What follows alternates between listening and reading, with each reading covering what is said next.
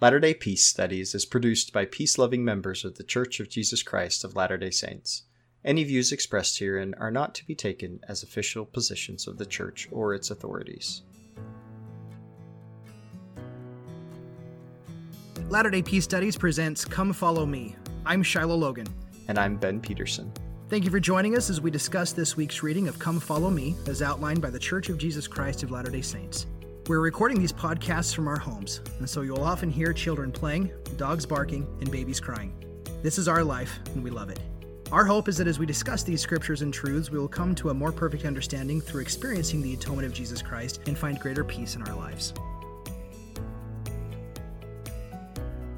So Ben, we are back again. We are talking today about Ether 6 through Ether 11.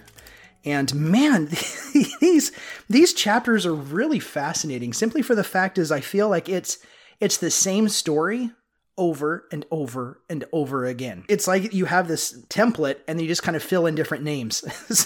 Yeah, it reminds me of do you ever watch the Tom and Jerry cartoons where they're running and the same background just keeps going over and over again in the background?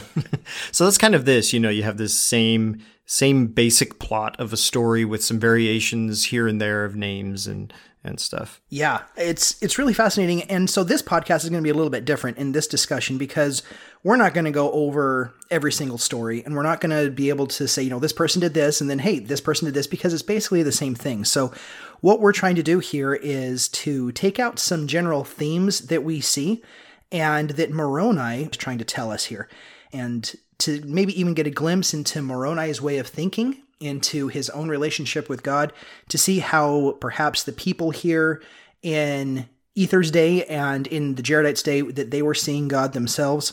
Because there's not a lot of doctrine here. There's not a lot of exploring doctrine. It's a lot of history and a lot of political ethics. And this story is if to say, I'm going to give you this really broad overview that, look, if you're righteous, you do well. If you're wicked, you die. And so it's kind of an interesting flavor. But here in chapter 7, here in chapter 6, we have the final story of the Jaredites being brought from the old land into the new. It's kind of like, I was interested why they didn't include this into last week's Come Follow Me, because since this is kind of the end of the story for them. But they finally come to the Americas. Now they want to have a king. Nobody wants to be a king. Any of the brother of Jared's sons, they all refuse. Then we have Jared himself, all of his sons, except for the last one, refuse. And from there, we just end up with this repeating story where you have a king who has a son, and that son ends up rising up in rebellion against his father and usually takes over. And what's really fascinating about this is over and over and over again, they don't actually ever kill their father. Which you would think that if you're doing some kind of political espionage or some kind of coup, you're going to kill the person you just took over so they don't come back after you. But that's not the way they did it here. When they take over, they just put their father into subservience, or into captivity is the word that is used. And then when in captivity, the father has children in captivity, and it's those children who are like, this isn't fair, you were the king. And so the children born into captivity come back and fight the original sibling and usually win. So they reestablish their father back to the throne. And it's from the back to the throne that the father then gives the kingdom to the child that gave him back the throne. And then you go down a generation or two and it's the same story all over again. So I don't know, I kind of feel like that summarizes the next 5 chapters. But here we are we get into Ether 8, and Ether 8 talks about secret combinations. And we have a lot to say on this one, Ben. This is a really popular chapter in certain communities of the LDS faith here, and especially where you and I have been in what's called the Liberty community. A lot of talk about secret combinations, and so we can get into that a little bit. But then from chapter 9, we end up with different stories, and again, the exact same pattern over again with the kings, and the prophets come in, the people reject the prophets, and then we have a famine and poisonous serpents, which is kind of a plot twist. And then in chapter 10 and 11, it continues on. We have kings that rise up, kings that fall apart, and it's just this really fascinating overview of the Jaredite people. So chapter 6. Ben, you had some interesting things about chapter 6. Kind of tail ending the story we had last week. We talked about allegory a lot because there's this really fascinating allegory of God bringing people out of the old place in which they've lived. And in bringing the people out of the old place in which they've lived, he leads them, but they can't really see who and what he is. He's this cloud, he's this vapor, he's this chaos. But they feel pulled. They feel as though God is pulling them, and so they follow it. And how many times in our lives do we have experiences where we don't know truly the whole true nature of God? We kind of have this image in our mind of who and what he is and of his loving nature, and yet he pulls us. And in pulling us, it's like, I just feel drawn to following this particular path. And so we follow this path until things begin to be a little bit more clear. And so the brother of Jared's story is he learns to call upon the name of God. He learns to pray. He learns to come into a more deep relationship with God until finally he steps through the veil. And it's through his faith that he ends up piercing the veil, stepping into the presence of God, seeing the finger of God, and then kind of the culmination of this is you see the embodiment of God. So God is no longer a cloud. He's no longer a vapor. He's no longer this formless, shapeless thing, but now you come into truly understanding his nature. And so this whole story of the brother of Jared unfolding seems to be a little bit of a allegory for our own personal journeys, our own going into the wilderness, because not only do they leave where they have been, but God leads them to a place that he's prepared. And in leading to a place that he's prepared, now we have the journey of the life story of going from the old into the new, into a land that man has never been before. You've left all of your old stories, you left all of your old identities, you left all of your old context, your old everything. Now you're going into something completely unknown where God is leading you in your life. And so I love the whole story of the brother of Jared and of the Jaredites in this whole Exodus, like a pre-Exodus. And so with chapter 6, so Ben, what were some of your ideas here on chapter 6 in following through on that theme? Yeah, so I mean, chapter 6 really is this continuation of this theme, like you were talking about, of the people leaving their, well, originally, they were under Nimrod and with all of this, the Tower of Babel stuff and everything there. And they were in a situation that was so tyrannical that it descended into chaos. And it was a bad type of chaos. What do we call chaotic evil, right? Because you had nobody able to understand each other, all these bad situation. So they're trying to come out of this, trying to maintain a semblance of order and come out of this. So they maintained their family and friends' order, and then they depart into the wilderness, which is the chaotic good, right? This is the wilderness God has created, but it is not civilization, right? It's wild. And so there are some risky things there, but it's not the chaos, the violent chaos necessarily of the tyranny that they were under, or the result of the tyranny, I should say. So they go out into the wilderness and they're spending all this time there, and they get to the ocean, they get to the very edge of what they're able to do, and then they have to stop. And we had this whole story that we discussed last time of this. This is a very, like I said, ancient and very profound founding myth, and it's akin exactly to the Israelite Exodus. And there's so many parallels here, but in very interesting and fascinating ways, it's also its own thing. And when I was re-listening to last week's podcast, I realized that I said something that was kind of tongue-in-cheek, but people who don't know me might have misunderstood it. I said, yeah, Joseph Smith was really good at coming up with all of this stuff. But if they know me, that that was tongue-in-cheek. My point being that it's so complex and so profound, I don't believe he could come up with it on his own. That was to say that, that was sort of the devil's advocate in terms of what the critics, the straw man of the critics of the Book of Mormon will often say, that Joseph Smith came up with all of it. And yet when we really delve into these things, they're so complex and so profound and so ancient in their construct that to think like a 20-year-old kid could come up with this, just seems ludicrous to me. But anyway, I digress from the point of the story. So they get here to the waters and they can't go any further. So the Lord has them build these barges, which they already do, and these barges are very, very meticulously constructed, right? These are very well put together pieces of order that they are going to get inside of, ostensibly like by family, right? You know, they got 8 of these. And so you're going to have these family units that people are going to go into these family units, very well ordered constructs that are created in order what? To pass the great waters. And these great waters are utter chaos. These are the primordial waters of creation. And this is so akin allegorical in terms of like how we have our plan of salvation narrative in Latter-day Saint. I don't know if it's theology or just, you know, our narrative of the plan of salvation. It's very interesting sort of parallel there.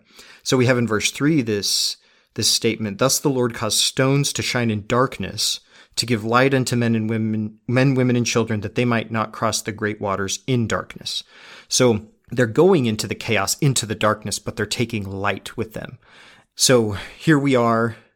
The Lord has given us an understanding, what we might call our light of Christ. Moroni talks about this later. As we've come into this life, and we're to cross these waters of our mortality with this light that the Lord has given us. And this is the revelation. And it's symbolized by stones. And what does Christ say to Peter? You're the rock on which I would build my church, the rock being revelation. Peter's name literally means stone. All of this is tied into this ancient, profound symbolism of revelation and stones being synonymous. And that's why I said last time, you know, it's very interesting to me that we have these Urim and Thummim, these stones, as being this literal and also symbolic representation of revelation. So anyway, that I pulled that out of verse 3. I like it. But yeah, as we're going down here, they go into the waters of chaos, and they're periodically buried and periodically come out of the waters of chaos, right? These are baptisms.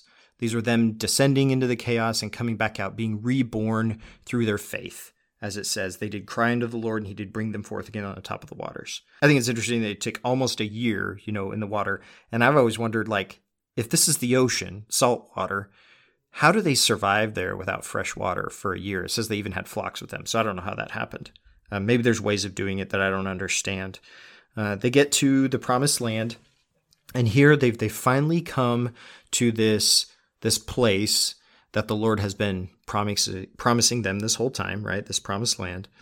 And they decide to spread out on the land and prosper, so to speak. It talks about how their families are divided up. They are a patriarchal society. Here we have their system of quote-unquote government in verse 17. They were taught to walk humbly before the Lord, and they were also taught from on high. So verse 17, to me, is sort of a reformulation of that principle. Joseph Smith says, I teach them correct principles, and they govern themselves. So this is sort of the natural government of the people. They're organized by family. They are just taught correct principles. They govern themselves. Well, as the society grows, becomes more complex, you have these original patriarchs, Jared and the brother of Jared, getting old. They decide, you know, we're going to be passing on. What do you guys want to do going forward? People say we want a king. This is a repeating theme in the Book of Mormon. You have Nephi, who is like, probably not good to have a king. Alma says, it's probably not good to have a king. So we go through all of these things. Jared says, suffer them to have a king. This is reminiscent of 1 Samuel chapter 8, when the people say, give us a king. The Lord says, yeah, you can have a king, but all these things are going to happen. You're going to be brought into captivity. Basically what the brother of Jared tells them. But the people say, we want it anyway. The Lord says, okay, let him have a king.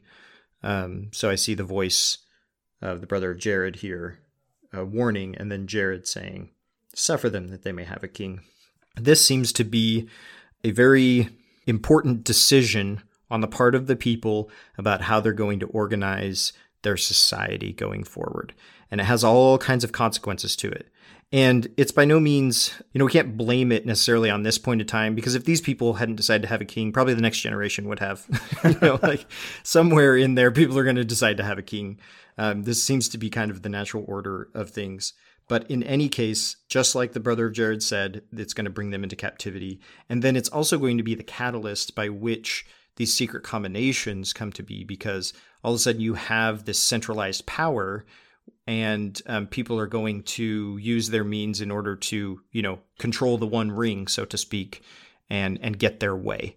And so I kind of see that sort of as that natural progression of how things are going to go. You centralize the power, and then you're going to have everybody clamoring for that, and then you're going to have these secret combinations developing, which we'll talk about, I'm sure, at length when we get to chapter 8. Yeah, I love absolutely everything you said about the allegory there, and the being buried down into the depths of chaos, and that symbolism that you tied to baptism, and the repeated tie to baptism. It's like there's this repeated emptying, this repeated going back and letting go of everything that was there. And I couldn't help but remember Helaman 5:12, where it talks about how when we build upon the rock of Christ, that when the devil sends forth the mighty winds and the shafts and the whirlwinds, when all the hail and the mighty storm beat upon you, that doesn't have any power over you to drag you down to the gulf of misery and endless woe. And it's almost like there's a cross comparison here, where it's talking about that these ships, these things that the Lord had commanded that you talked about, they were so meticulously built in order to preserve them on the waters of chaos, that we've created some type of order that preserves us over the chaos.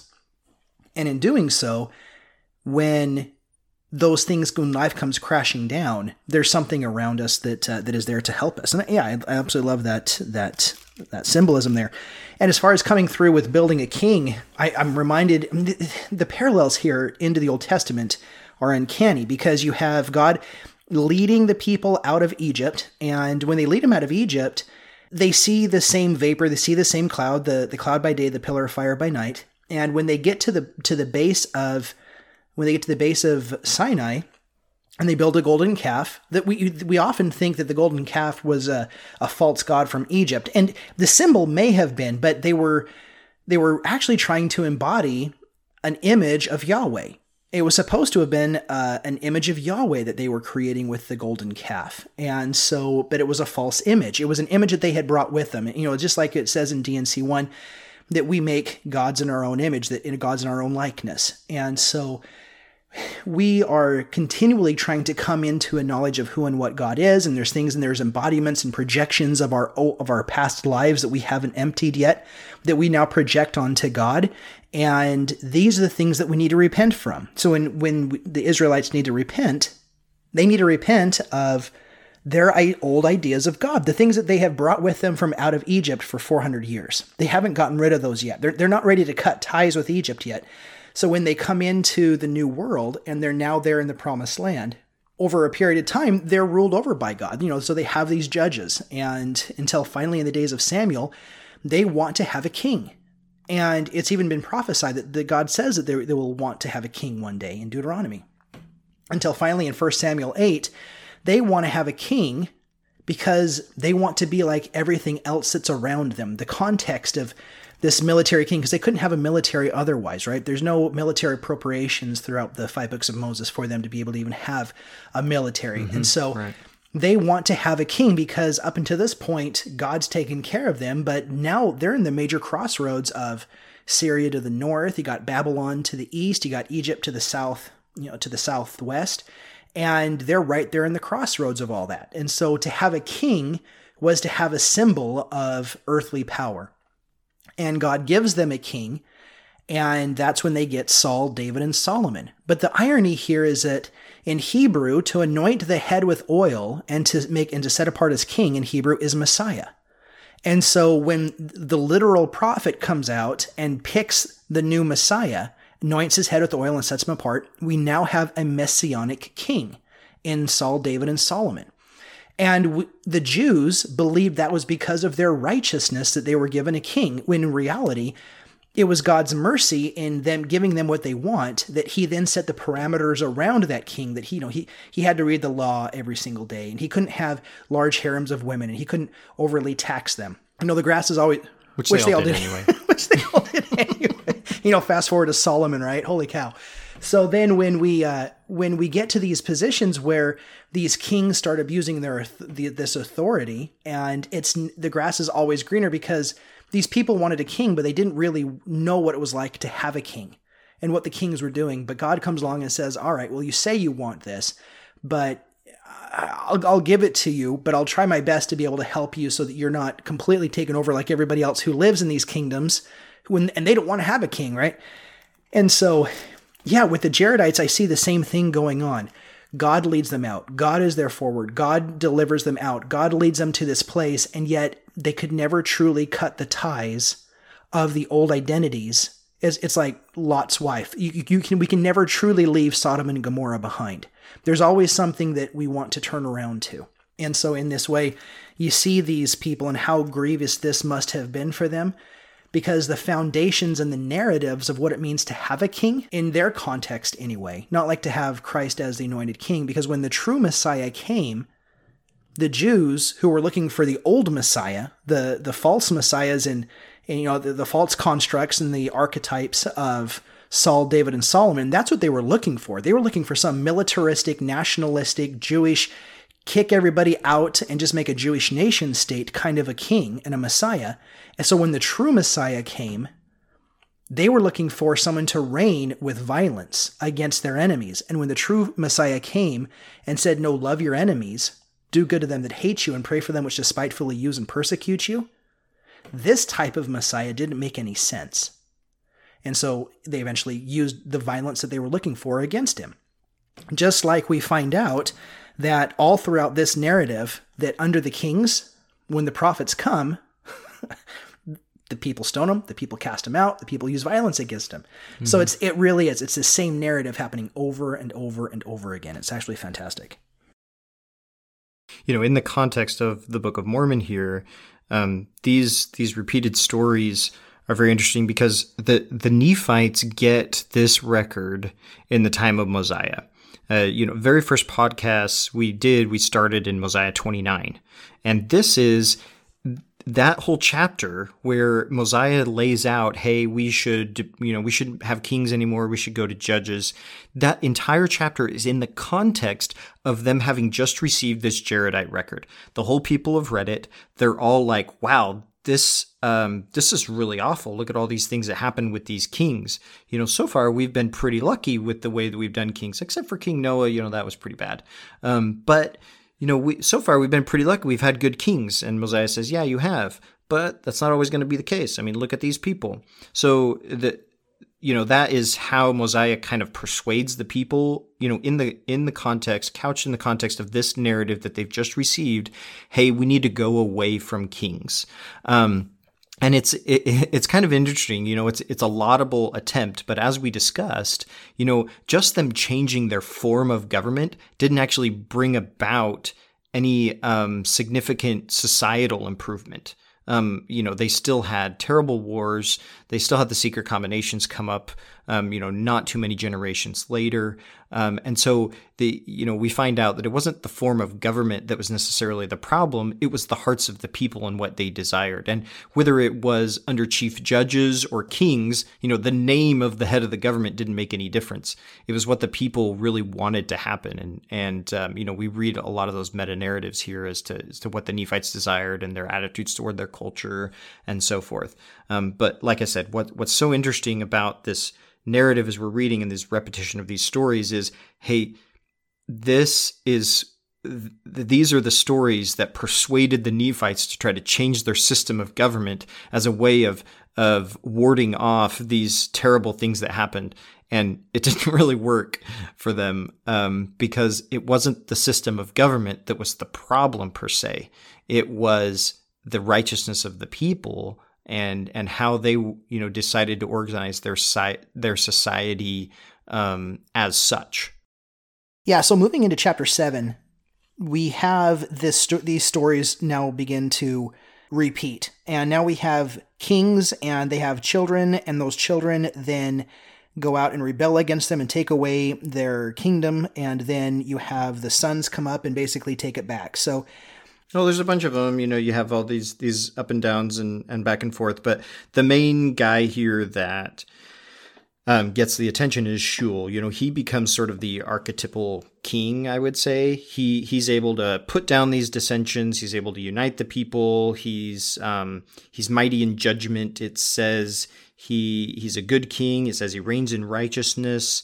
And he he encourages the prophets to go out and teach all the people. And so under Shul, Shul's about as good as you can get in terms of kings, right? Like he's the Jaredite King Benjamin, and seems to work really well in terms of like how good you can get with a king as your government. So in chapter 7, Ben, we have a lot of this whole repeating everything about prophets and coming among the people and the kings, their sons, and the combinations that came about.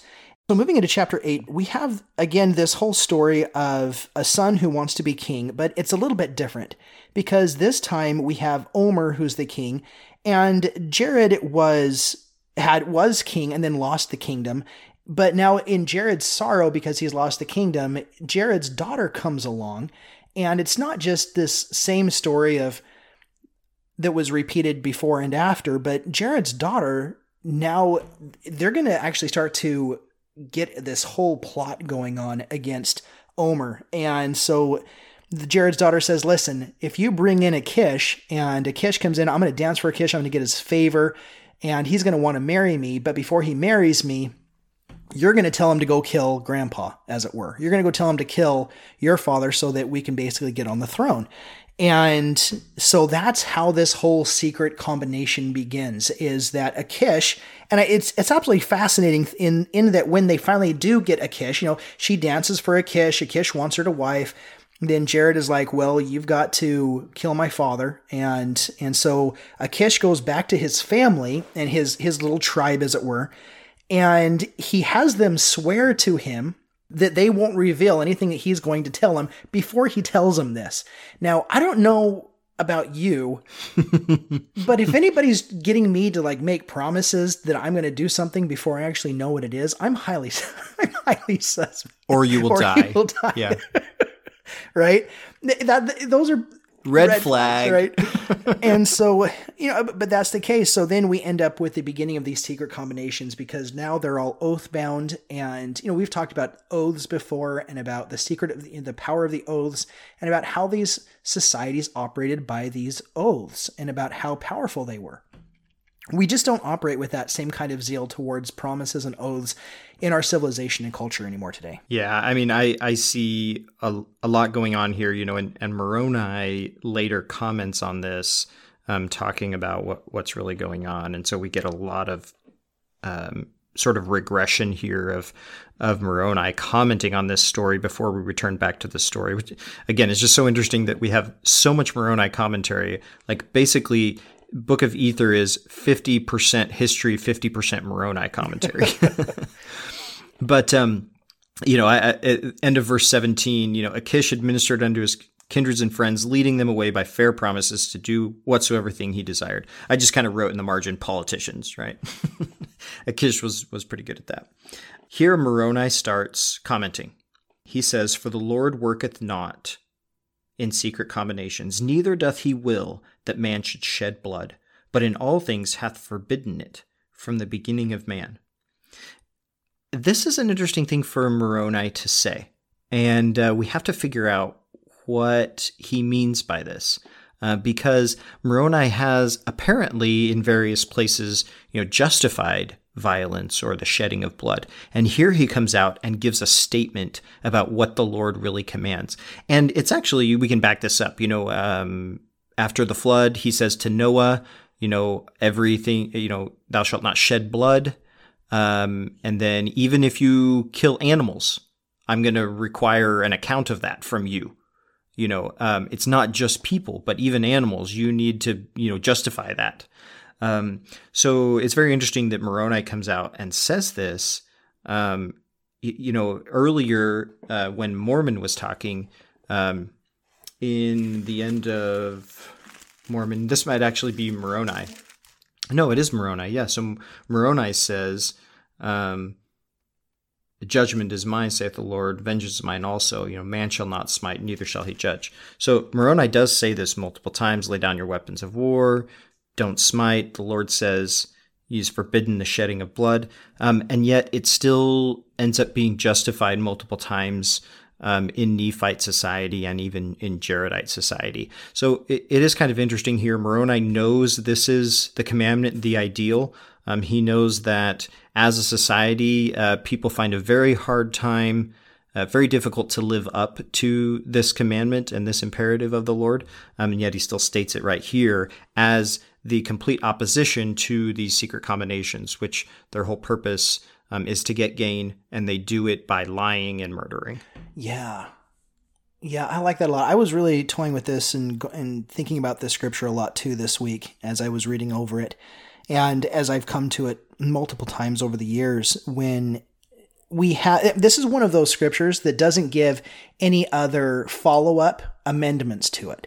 You know, usually you will have, whenever the prophets have ever been promoting peace or promoting this message of almost going into a nonviolent kind of a talk, then immediately thereafter is all of the addendums and amendments and caveats that in a lot of ways seem to invalidate everything they just said about the peace thing, right?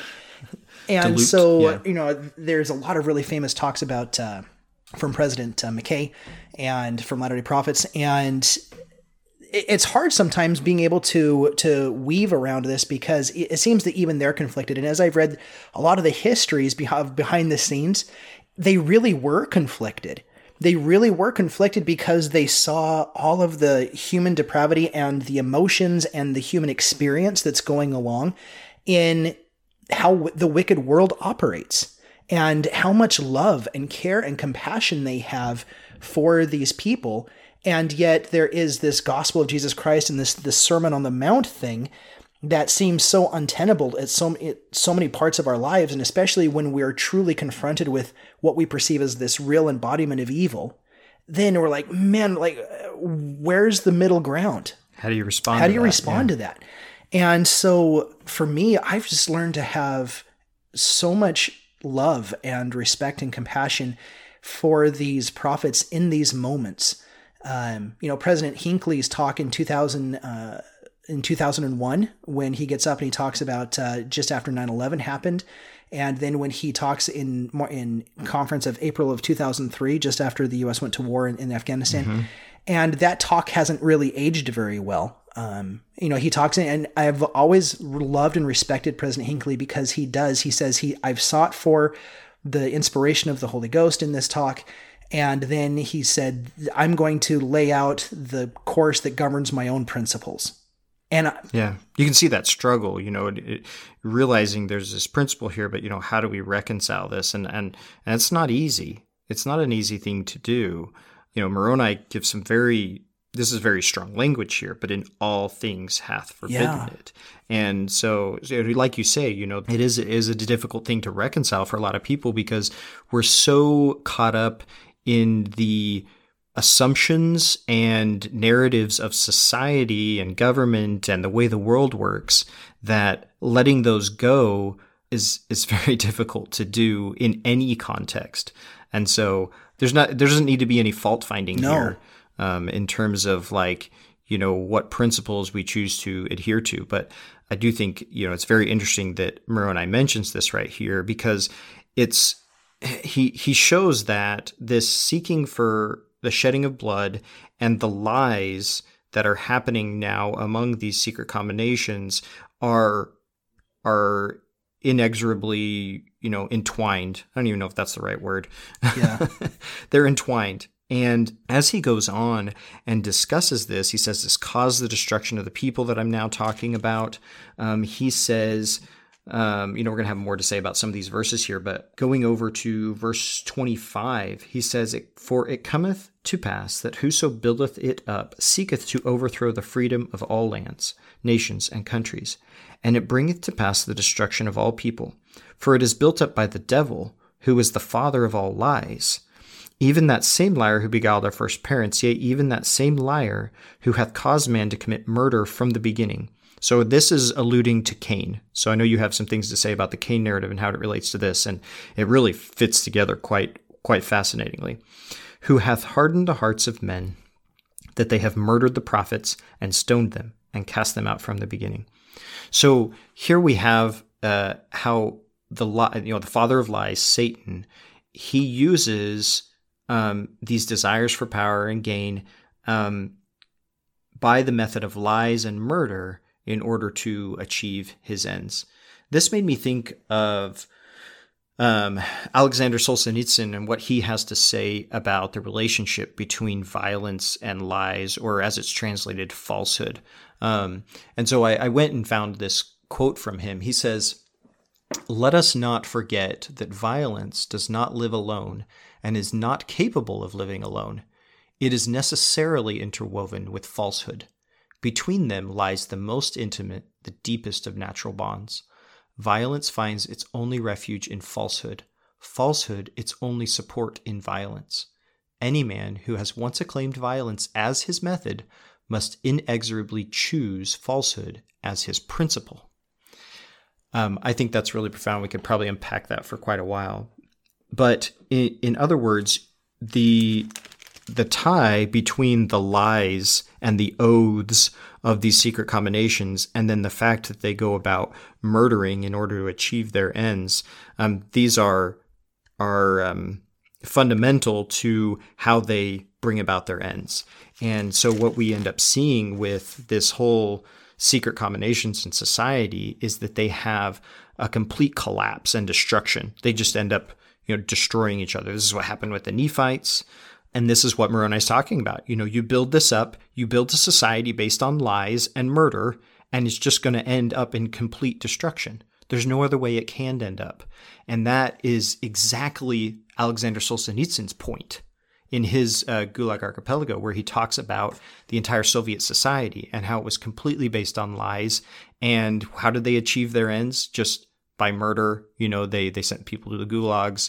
You have hundreds of millions of people over the course of the history of this that die because of a society that's completely based on lies. He says people were lying to themselves. They were lying to their friends, their neighbors. Government was lying to the people. People were lying to everybody was lying to everybody. And you have an entire society built on lies.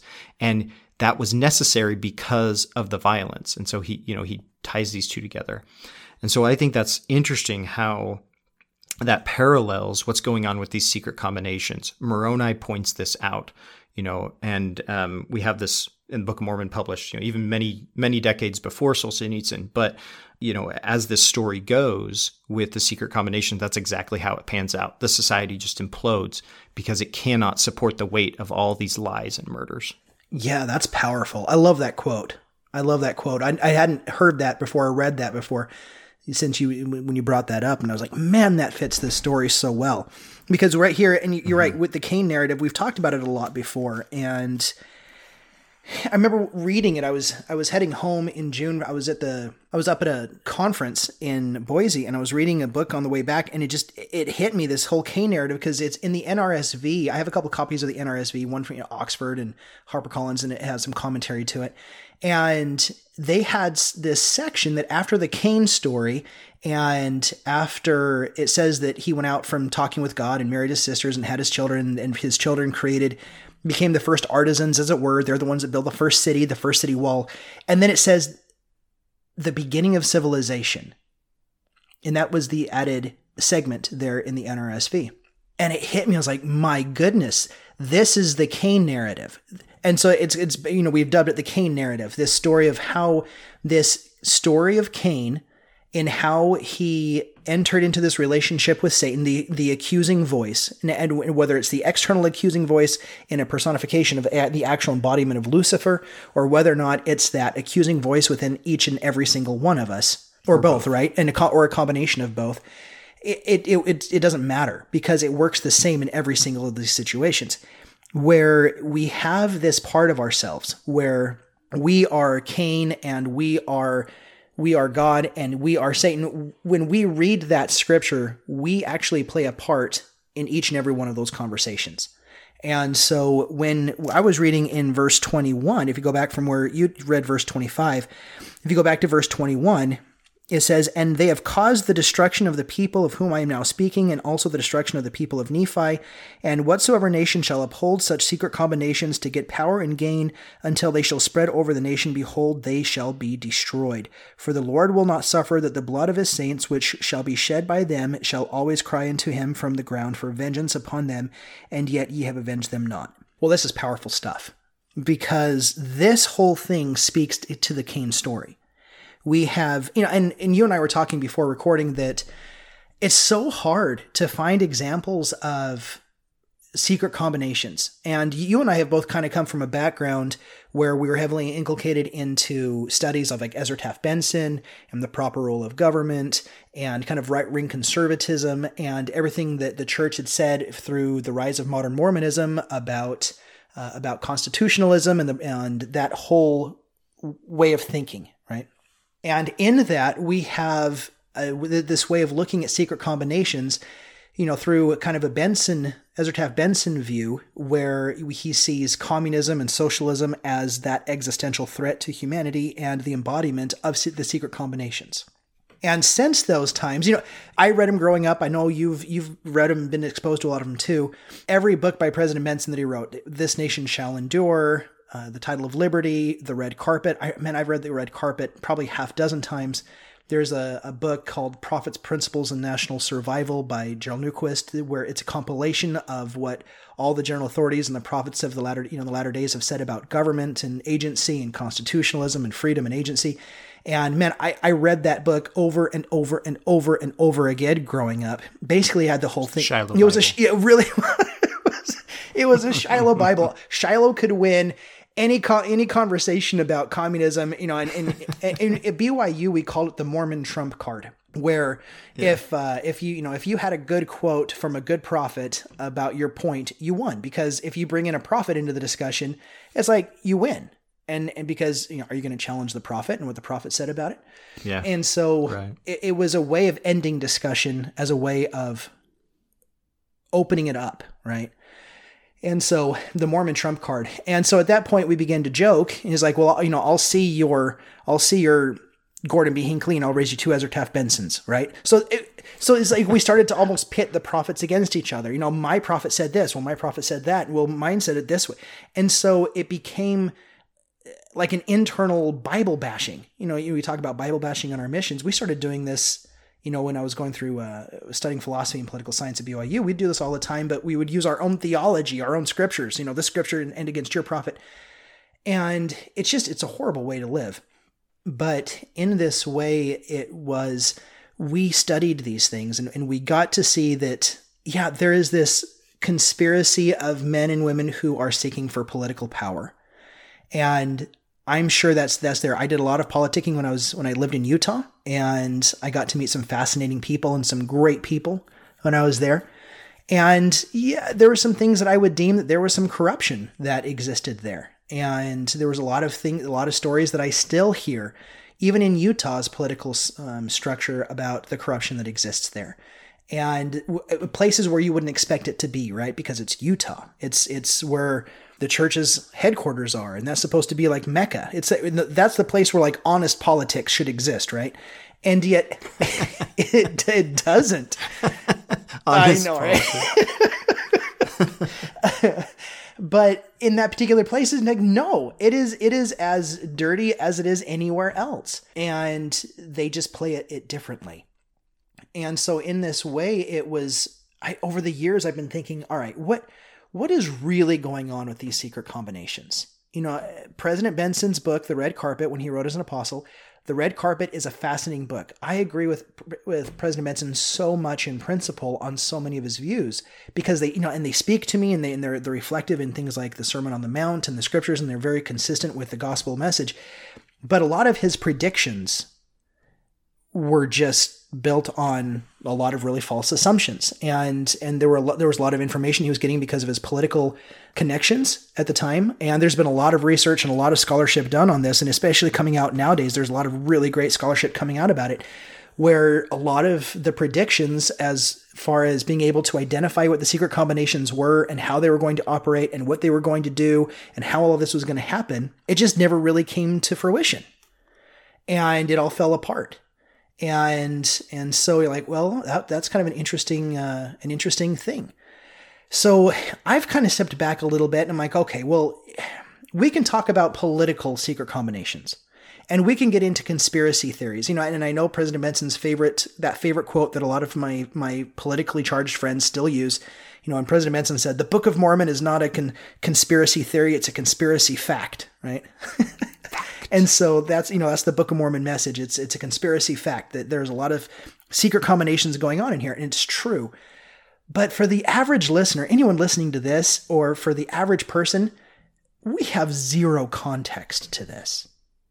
There's no context that we have where we know people who are making secret oath, blood-bound covenants to make murder and to have murder and to get into office and to power. And how would that even look in our country? I know a lot of my conservative friends would say, about Hillary and all of the deaths and all of the murders that supposedly surrounded the Clinton family.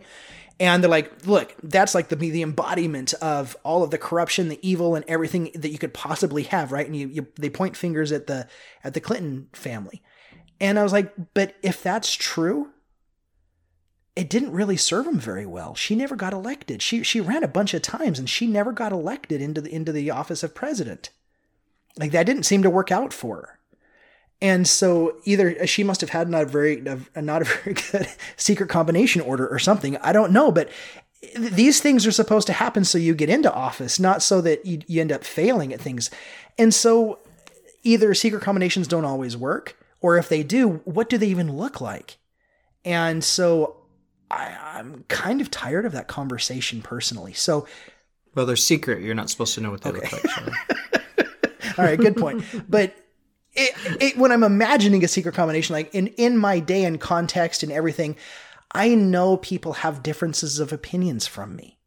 But what I see today is that people who have differences of opinion, we often put into this whole, well, you're duped by the secret combinations. So if you have a difference of a view than me, I'm the one that has the correct view. And if you're different than me, you're in a secret combination. It's the Satanization of the other. Yeah, exactly. And I just don't find any value in that anymore. I used to be in that. I used to argue that. I know it really well. I know the draw. I know the pull. I know the emotions and the emotionalism that's there when you believe so ardently in a thing that you feel justified in otherizing the other person. And it's taken me a lot to try to get away from that and to repent from that. And in ways, I may still be repenting at it for the rest of my life because it's so addicting and it is so deceitful. And so to get away from that has been one of my own life challenges in being able to see other people simply as a child of God. And man, that's hard. But when we start coming back here to these narratives, the reason why I go back to the Cain narrative is because I'm, like we were talking about before recording, I'm looking for narratives that go beyond just the obvious political narratives to bring it down to like a meta narrative. And that's why I see the Cain narrative is so powerful, because we all live in it. We all still live. That Cain narrative is the glue and the story and the narrative that binds our civilization together. It's the thing which completely binds man's way of government together. When we look at, for instance, the governments of men, they operate by coercion and violence. What's the famous phrase? Max Weber ended up saying that, and I'm loosely paraphrasing, where he says that government is the socially acceptable institutional monopoly of violence and coercion. And that's what we have. We have set up institutions where we use coercion and violence, and we accept violence a priori. We accept it before any experience. We accept it as the most natural building block of civilization. And the only discussion is who, what, where, when, and how much violence we can use. And we call that justice. So that when we have like the Constitution, it says that we should, and the Bill of Rights, it says that we should have no cruel and unusual punishment. That's simply a matter of how much violence we can use and where we can use it and what kind of violence we can use in order to curb social behavior. So there's bad behavior that we want, and there's violence that we're going to use against that. But we don't actually question violence. We question how much violence we can use. And that's going to be as different as per every society and every head that you ask that question to. And so that's the Cain narrative, is when we accept violence a priori. When we accept that that's the building block and the necessary element to creating order in society, that's what we're talking about. That's part of what we're getting at here.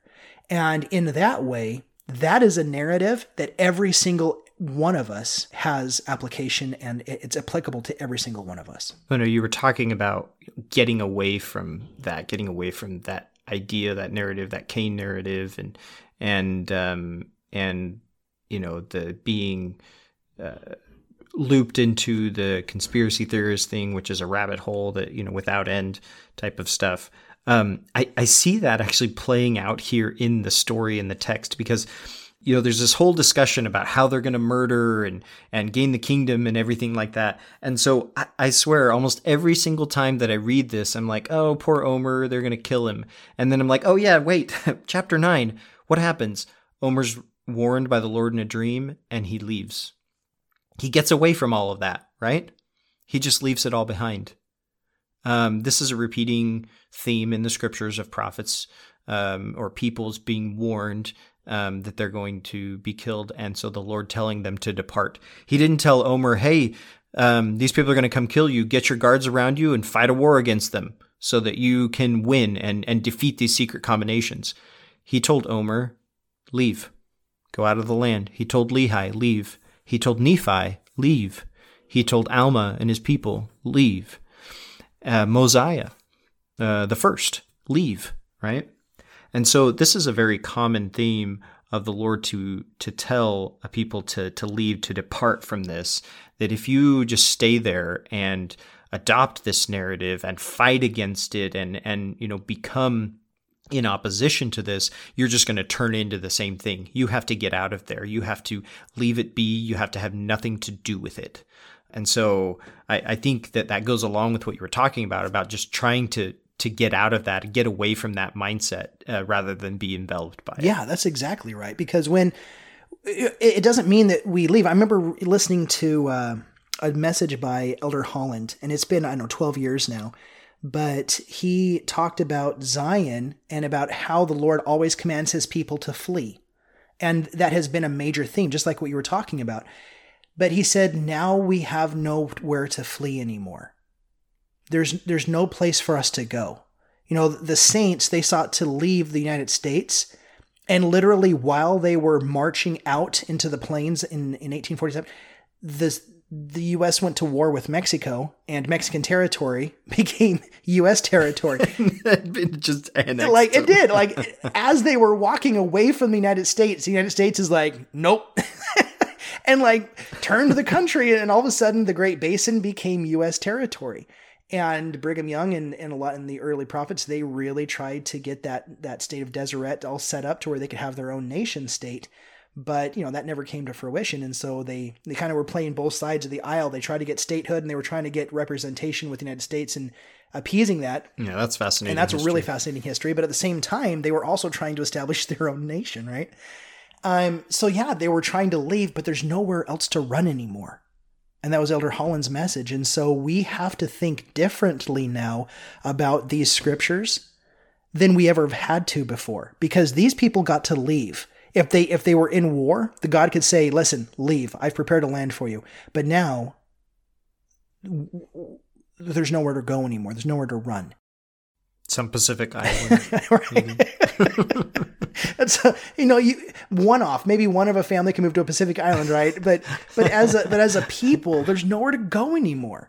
And so we really have to now, I believe, start turning into the narratives that we can't run away from narratives anymore. And in a way, I think that maybe sometimes what happened is people ended up feeling that they could physically leave, but they always went with themselves, right? It's that idea that you can't run away from yourself. And if you had a narrative about God, that didn't simply get left in the land you left. You carried that with you. And so in a lot of ways, running away physically masked the symptom, masked what was actually going on beneath. And so even though we have this beautiful allegory that we talked about of Ether 1-6, of leaving the old and coming into the new, they still brought the old with them. They still ended up with the king like they did, and they left in the old land. And so these are the things that we need to start leaving behind. And this for me anyway has been where my discipleship has come, where my repentance process is I can't run away anymore. There's no land for me to run away to. So all I have to do is lift where I stand and change the narrative of where I'm at.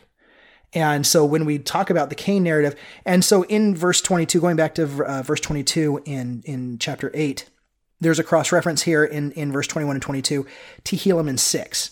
And that's fascinating in Helaman 6 because when the secret combinations came among the Lamanites, when the Lamanites had been converted to the gospel and the secret combinations came into there, when we turn to Helaman 6, number 1, it says in verse 27, it talks about Cain again. So there's Cain popping up again. That same being who did plot with Cain that he would murder his brother Abel and it would not be known unto the world, and he did plot with Cain and his followers from that time forth. Well, there's the Cain narrative again. Now, the thing is nobody here is going out and plotting murder against anyone else. That's not the point of this. The point of the Cain narrative, the more subtle meta-narrative, not just a murder to get gain, but it's that we accept the use of violence for order. They accepted the use of violence for gain. We accept the use of violence for order. And when we do that, we're setting up and exhibiting in the same narratives, the same ways of thinking. We just kind of move the goalposts to where we want them and think we're actually being different and more moral. When in this particular case, when the secret combinations came to the Lamanites didn't use violence in Helaman 6. In fact, this is one of my favorite scriptures, and we talked about it when we read it.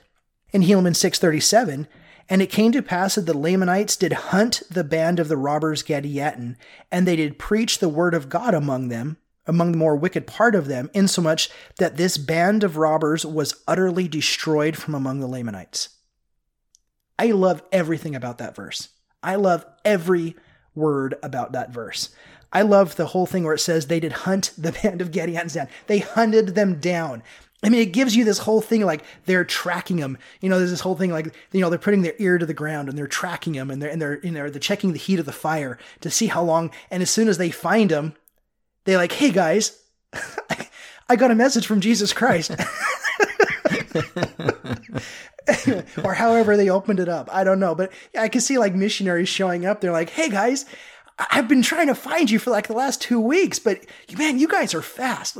I got a message for you. Right? And I don't know how they did this, but they did preach the gospel of Jesus Christ unto them, and they destroyed them out of the land because they preached the word of God.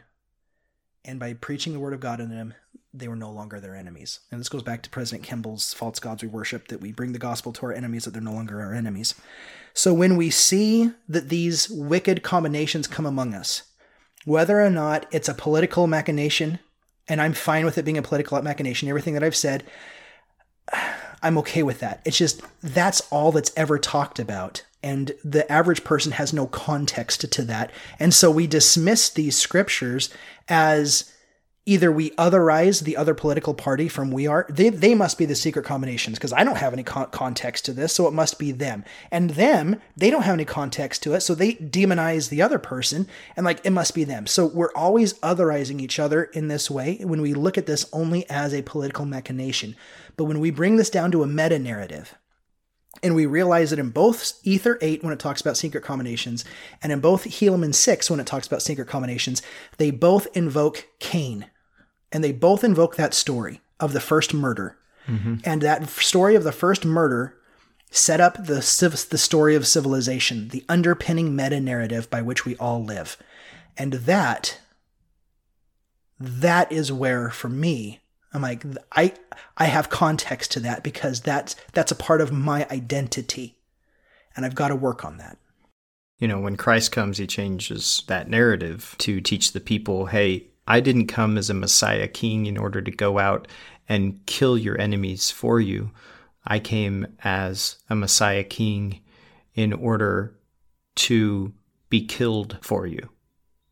And that's what I think is so interesting about when we were talking about 3rd Nephi, the difference between the narratives of the chapters preceding chapter 11, where, it talks about the destruction of the people, but then Christ comes and he comes to them and he opens his hands to them and he says, come see the nail prints in my hand. Come see, I'm not the God who destroys your enemies by killing them. I'm the God who destroys your enemies by being killed.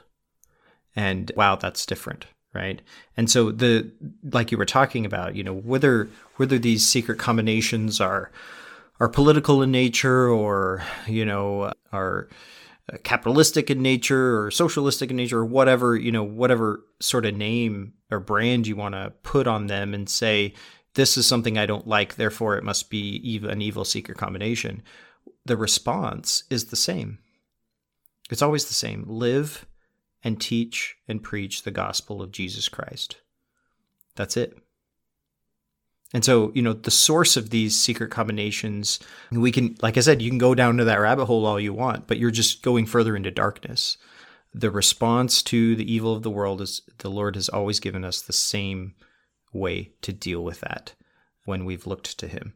So like the example of Omer, he told him to leave. The people that wanted to be part of that went with him. There's a later king who is willing to receive the prophets, and the people are persecuting him. I think it's Calm in this later chapter. And I like how it says here in chapter 11, it came to pass that the prophets were rejected by the people, and they fled unto Calm for protection, for the people sought to destroy them. And they prophesied unto Calm many things, and he was blessed in all the remainder of his days. So I thought that was so interesting. Calm was was a king that the prophets could go to when they were persecuted by the people. And he received blessings because of that. It was an interesting sort of different type of fleeing narrative from what happened with Omer. In chapter 9, talking about Achish, don't make deals with bad people, because Jared and his daughter ended up finding out that you shouldn't do that. So Achish ends up not being very trustworthy. But it says in chapter 9, verse 12, and there began to be a war between the sons of Achish and Achish, which lasted for the space of many years, yea, unto the destruction of nearly all of the people of the kingdom, yea, even all save it were 30 souls, and they who fled with the house of Omer. Basically, it almost destroyed the whole civilization, right? This whole thing. And then in verse 20, it says, and thus the Lord did pour out his blessings upon this land, which was choice above other lands, and he commanded that whosoever should possess the land should possess it unto the Lord, or they should be destroyed when they were ripened in iniquity. For upon such, saith the Lord, I will pour out the fullness of my wrath. Now, Benny, you and I were talking a little bit before, and this goes back to chapter 8, verse 22, when it says that the Lord will not suffer that the blood of his saints, which shall be shed by them, shall always cry unto him from the ground for vengeance upon them, and yet he avenged them not. Because in the Cain story, we have Abel crying from the ground. His blood cries from the ground. And blood is always symbolic of life. So it's this life that's crying from the ground. And for me personally, I've always had a lot of really interesting thoughts about this, because there's this internet meme that, I've shared a few times over the years, and that it's always made me pause to think when it talks about Paul and about Paul coming into heaven. And so it's this imagery of like, what is heaven like? And it's like, I'd like to think that when Paul comes into heaven after persecuting so many people when he was Saul and killing the early Christians, that it was the Christians that he had killed who came running out of the gates of heaven to embrace him and to love him. That's heaven. There's this loving forgiveness and kindness. And yet in some of these scriptures, and it's all throughout the Book of Mormon and in the Bible, about the blood coming out, crying for vengeance, almost like this eye for an eye thing. And it's hard to think about, because are we really talking about this kind of vengeance where God's going to come out and then reign with vengeance to give all of the wicked people their comeuppance? And Ben, you had some interesting things to say about this when I get this, but when we come into Cain, God, the very first murder, God does not kill him back. Cain is not treated with eye for an eye justice. So it's an interesting thing to think about. What did you have to say about that, Ben? Well, so we often think about this scripture, you referenced 22, that we often think in terms of, okay, the Lord is going to, the people are killed, and then their blood cries to the Lord, and then the Lord says, okay, you've bugged me enough, you've cried to me for X number of hours, that's the threshold that's required in order for me to go kill the people that killed you. I mean, I'm sort of doing a caricature of this concept here, but the idea being that, the Lord does seek eye for an eye vengeance upon people, that they need to be killed. And the Lord actively pursues this type of thing, and it's really hard to make the case that is a narrative of the actual character of God. And there's several reasons for that. One, it contradicts a lot of other scriptures that we have in it. And the other is that it would be inconsistent because there's just way too many instances we know of where murderers get away with it completely, to the end of their lives. They're not taken out by the Lord, so to speak, right? So obviously there's something wrong with sort of that narrative there. And I think it goes back to, it's explained very well by the Cain narrative that you talked about. And here, rather than this talking from the perception of the righteous, looking at what the Lord's doing to the wicked, what this scripture is talking about is the perception of the wicked looking at what they fear the Lord will do to them. And the reason I think that is a much more consistent way of looking at it is there's a lot of reasons for that, but it does fit the Cain narrative much better than any other narrative. Because what does Cain say? After this, he says, my punishment is greater than I can bear. Everybody's going to want to kill me. And so I'll have to go here and there and everybody will seek my life. So this is Cain's own narrative. This is not what the Lord has told him, that everybody's going to try to kill you. Cain says that about himself. And so here I see this verse as actually sort of an expression of the attitude of the wicked towards what's going to happen. And why do they persist in these secret combinations? Well, because they're trying to persist with this lie. They're lying to themselves. They're lying to everybody else around them about what has just happened, about who they've murdered and what really they deserve, and because of their murders. And so they're living in this constant fear of the vengeance of God, the constant fear of the blood of those that they've murdered coming against them. And that's why, in their life, they persist in always trying to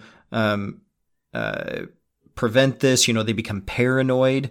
You actually read about pretty much any sort of what we would call dictator or despot throughout history. Once they have taken out all of their enemies, in order to maintain power, they become very paranoid, right? And so they're constantly looking around them for anybody that's trying to kill them. And so that's the whole Cain narrative. Like, it literally happens to the psyche of a person. This is, very consistent psychology that happens to the person, that they're always concerned about somebody trying to take them out because of how many people they've taken out. And so that's what I see happening here is this is just an expression, like I said, of the attitude of people towards the Lord, or towards reality, as we might say, because often the scriptures will say the Lord, they really just talking about reality. I know that goes back to your concept of the wrath of God. And so anyway, that like I said, I feel like this ties up really well with what he's talking with the rest of chapter 8 on the whole Cain narrative. It really fits. Yeah, how fascinating is that we have our own embodiment of justice that we create, and then we project that onto reality and even onto God. This is the way God exists. Obviously, I killed, so I'm going to be killed back. I did this, so the expectation is this is going to be done to me. And that never came from God. That was never God from the beginning. In fact, he never punishes Cain back. He lets Cain go. And in fact, it's Cain's own refusal to empty and to come into these things that when he's cursed, and it says that he's going to basically walk upon as a fugitive upon the face of the earth. It's the anti-beatitude, right? Because we know the third beatitude of being meek, you inherit the earth. And yet Cain doesn't empty. He's not mourning over the emptying. And now he shows an inability of meekness, and he loses his place in the earth. It's just the anti-beatitude going backwards. And so the curse is when we don't empty out the natural man, the context. And this is why I love this brother of Jared and the Jaredite story so much, is because when we don't empty out everything that we came from, God is leading us into a land that we've never been into. He's leading us into a way of being that we have no context to. He's leading us, and all of a sudden, halfway through the journey, we're like, this is amazing, God. how can it possibly be this amazing? And we kind of want to plateau and to stop there, just like the Jaredites did. And he's like, no. You haven't even begun to reach the depths of chaos I'm about to lead you through. And then he's like, get ready, right? And then he leads us in, and like you were talking about at the beginning, when we started talking about this, Ben, about that repeated baptism, we have to go through these repeated experiences of baptism, of being submerged in chaos and like near destruction, just for the Lord to show us that he preserves us and brings us into these new places. And yet even then we still hearken back to the old us that we came from. And so it just goes to show that in our whole life, this relationship, this Beatitude relationship of going through the whole story of the Beatitudes that we've talked about so much, it's a daily thing. This is the enduring to the end that I've come to love and enjoy, is that there's no coming to your promised land where you're not also at the beginning of your journey, right? It's that there's this consistent journey and this consistent emptying that we find. And in that view, unless we are continually emptying and repenting and seeing God anew, we keep re-entering that Cain narrative of thinking that when we do something, something deserves to happen back to us. Sometimes even good, as opposed to just being there in the present. And this is where my stoicism comes out into the forefront, where it's just you accept reality for reality. What is today is what is today. And I find that's Christ's message in the Sermon on the Mount, where he's like, don't take any thought for the morrow takes care of the things for itself. When it's not that we don't act today, it's not that we don't say, hey, look, I have something I need to do tomorrow, and there's a few things that I need to do to get there tomorrow. But it's the whole purpose of getting rid of the anxiety, the depression, the things which will keep us from just being here in the day. And so in that way, yeah, I read this the same way that you were talking about, that this vengeance has far more to do about our perception than it has to do with reality. And so we see that playing out. In fact, in verses 35 here towards the end, and it says, and it came to pass that when they had humbled themselves, this is also, chapter 9 goes through and talks about the famine that God sends and the poisonous serpents. They attribute these things to God, so that when they finally repent, it came to pass that when they had humbled themselves sufficiently before the Lord, he did send rain upon the face of the earth, and the people began to revive again, and there began to be fruit in the north countries and in all the countries round about, and the Lord did show forth his power unto them in preserving them from famine. And so it's fascinating, the scriptures, about how this proactive God is supposedly seeking their destruction just so that they turn and they worship him.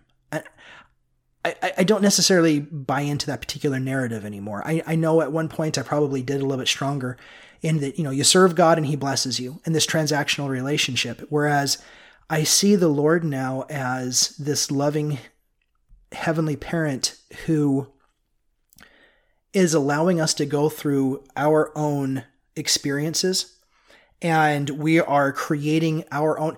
I use the story several podcasts ago about teaching my children how to do yard work. And when I was out there micromanaging them and getting after them for things that they weren't doing right, and in really trying to make the yard what I wanted it to be, and using them to get it to be how I wanted it to be, the work was long, it was arduous, and quite frankly, it was horrible. It was just the whole experience was horrible. And it never looked good. I hated doing it. The kids hated doing it. We were always in conflict with each other. But yet then at some point I turned it over to them. And I was like, this has got to change. I'm like, you know what? Let them just go be creative in their own way. So then I sent them out there. I'm like, okay, so here's a few of the particulars that have to be done. These things just have to be done. You go out and figure out a way to do it. So then they would come in and they would ask me for questions. And before I would just dictate to them exactly how it was supposed to be done. Then at that point I switched gears and I was like, okay, let's do this differently. So then I went out and I said, okay, well, how do you think? Let's think this through. And so I would follow them in how they would do this. And inevitably, most of the time, they would do it in a different way than I would have done it. But when they did it their way, it looked good, even if it didn't look the same as it would have if I would have done it. And they started to have a sense of pride in doing it how they wanted to do it. How do you cut the grass? Do you cut the grass in this particular way? Do you cut the grass in this particular way? How do you trim this? Do you trim it this way? Do you trim it that way? How do you scale this back? Or whatever it was we were doing. And then I had this big aha moment. I'm like, my goodness, I think that's how, I think I view God in that first sense, that God is always dictating to me orders. And if I don't do those orders, I get into trouble. When in reality, as I've come into this other sphere of seeing God and almost like repenting from how I saw him before, it's in this new way. I see him as coming out and helping me create the ways that I'm going to do this. And so in that journey and in that process, bringing that back here to our scriptures, I can see how I might ask for vengeance upon somebody else. And God's like, oh, that's interesting. Let's follow through with that to see how that plans out for you. And then seeing the consequence of that. And then later on, I course correct and like, you know what? I don't need to ask vengeance upon anybody. I just don't.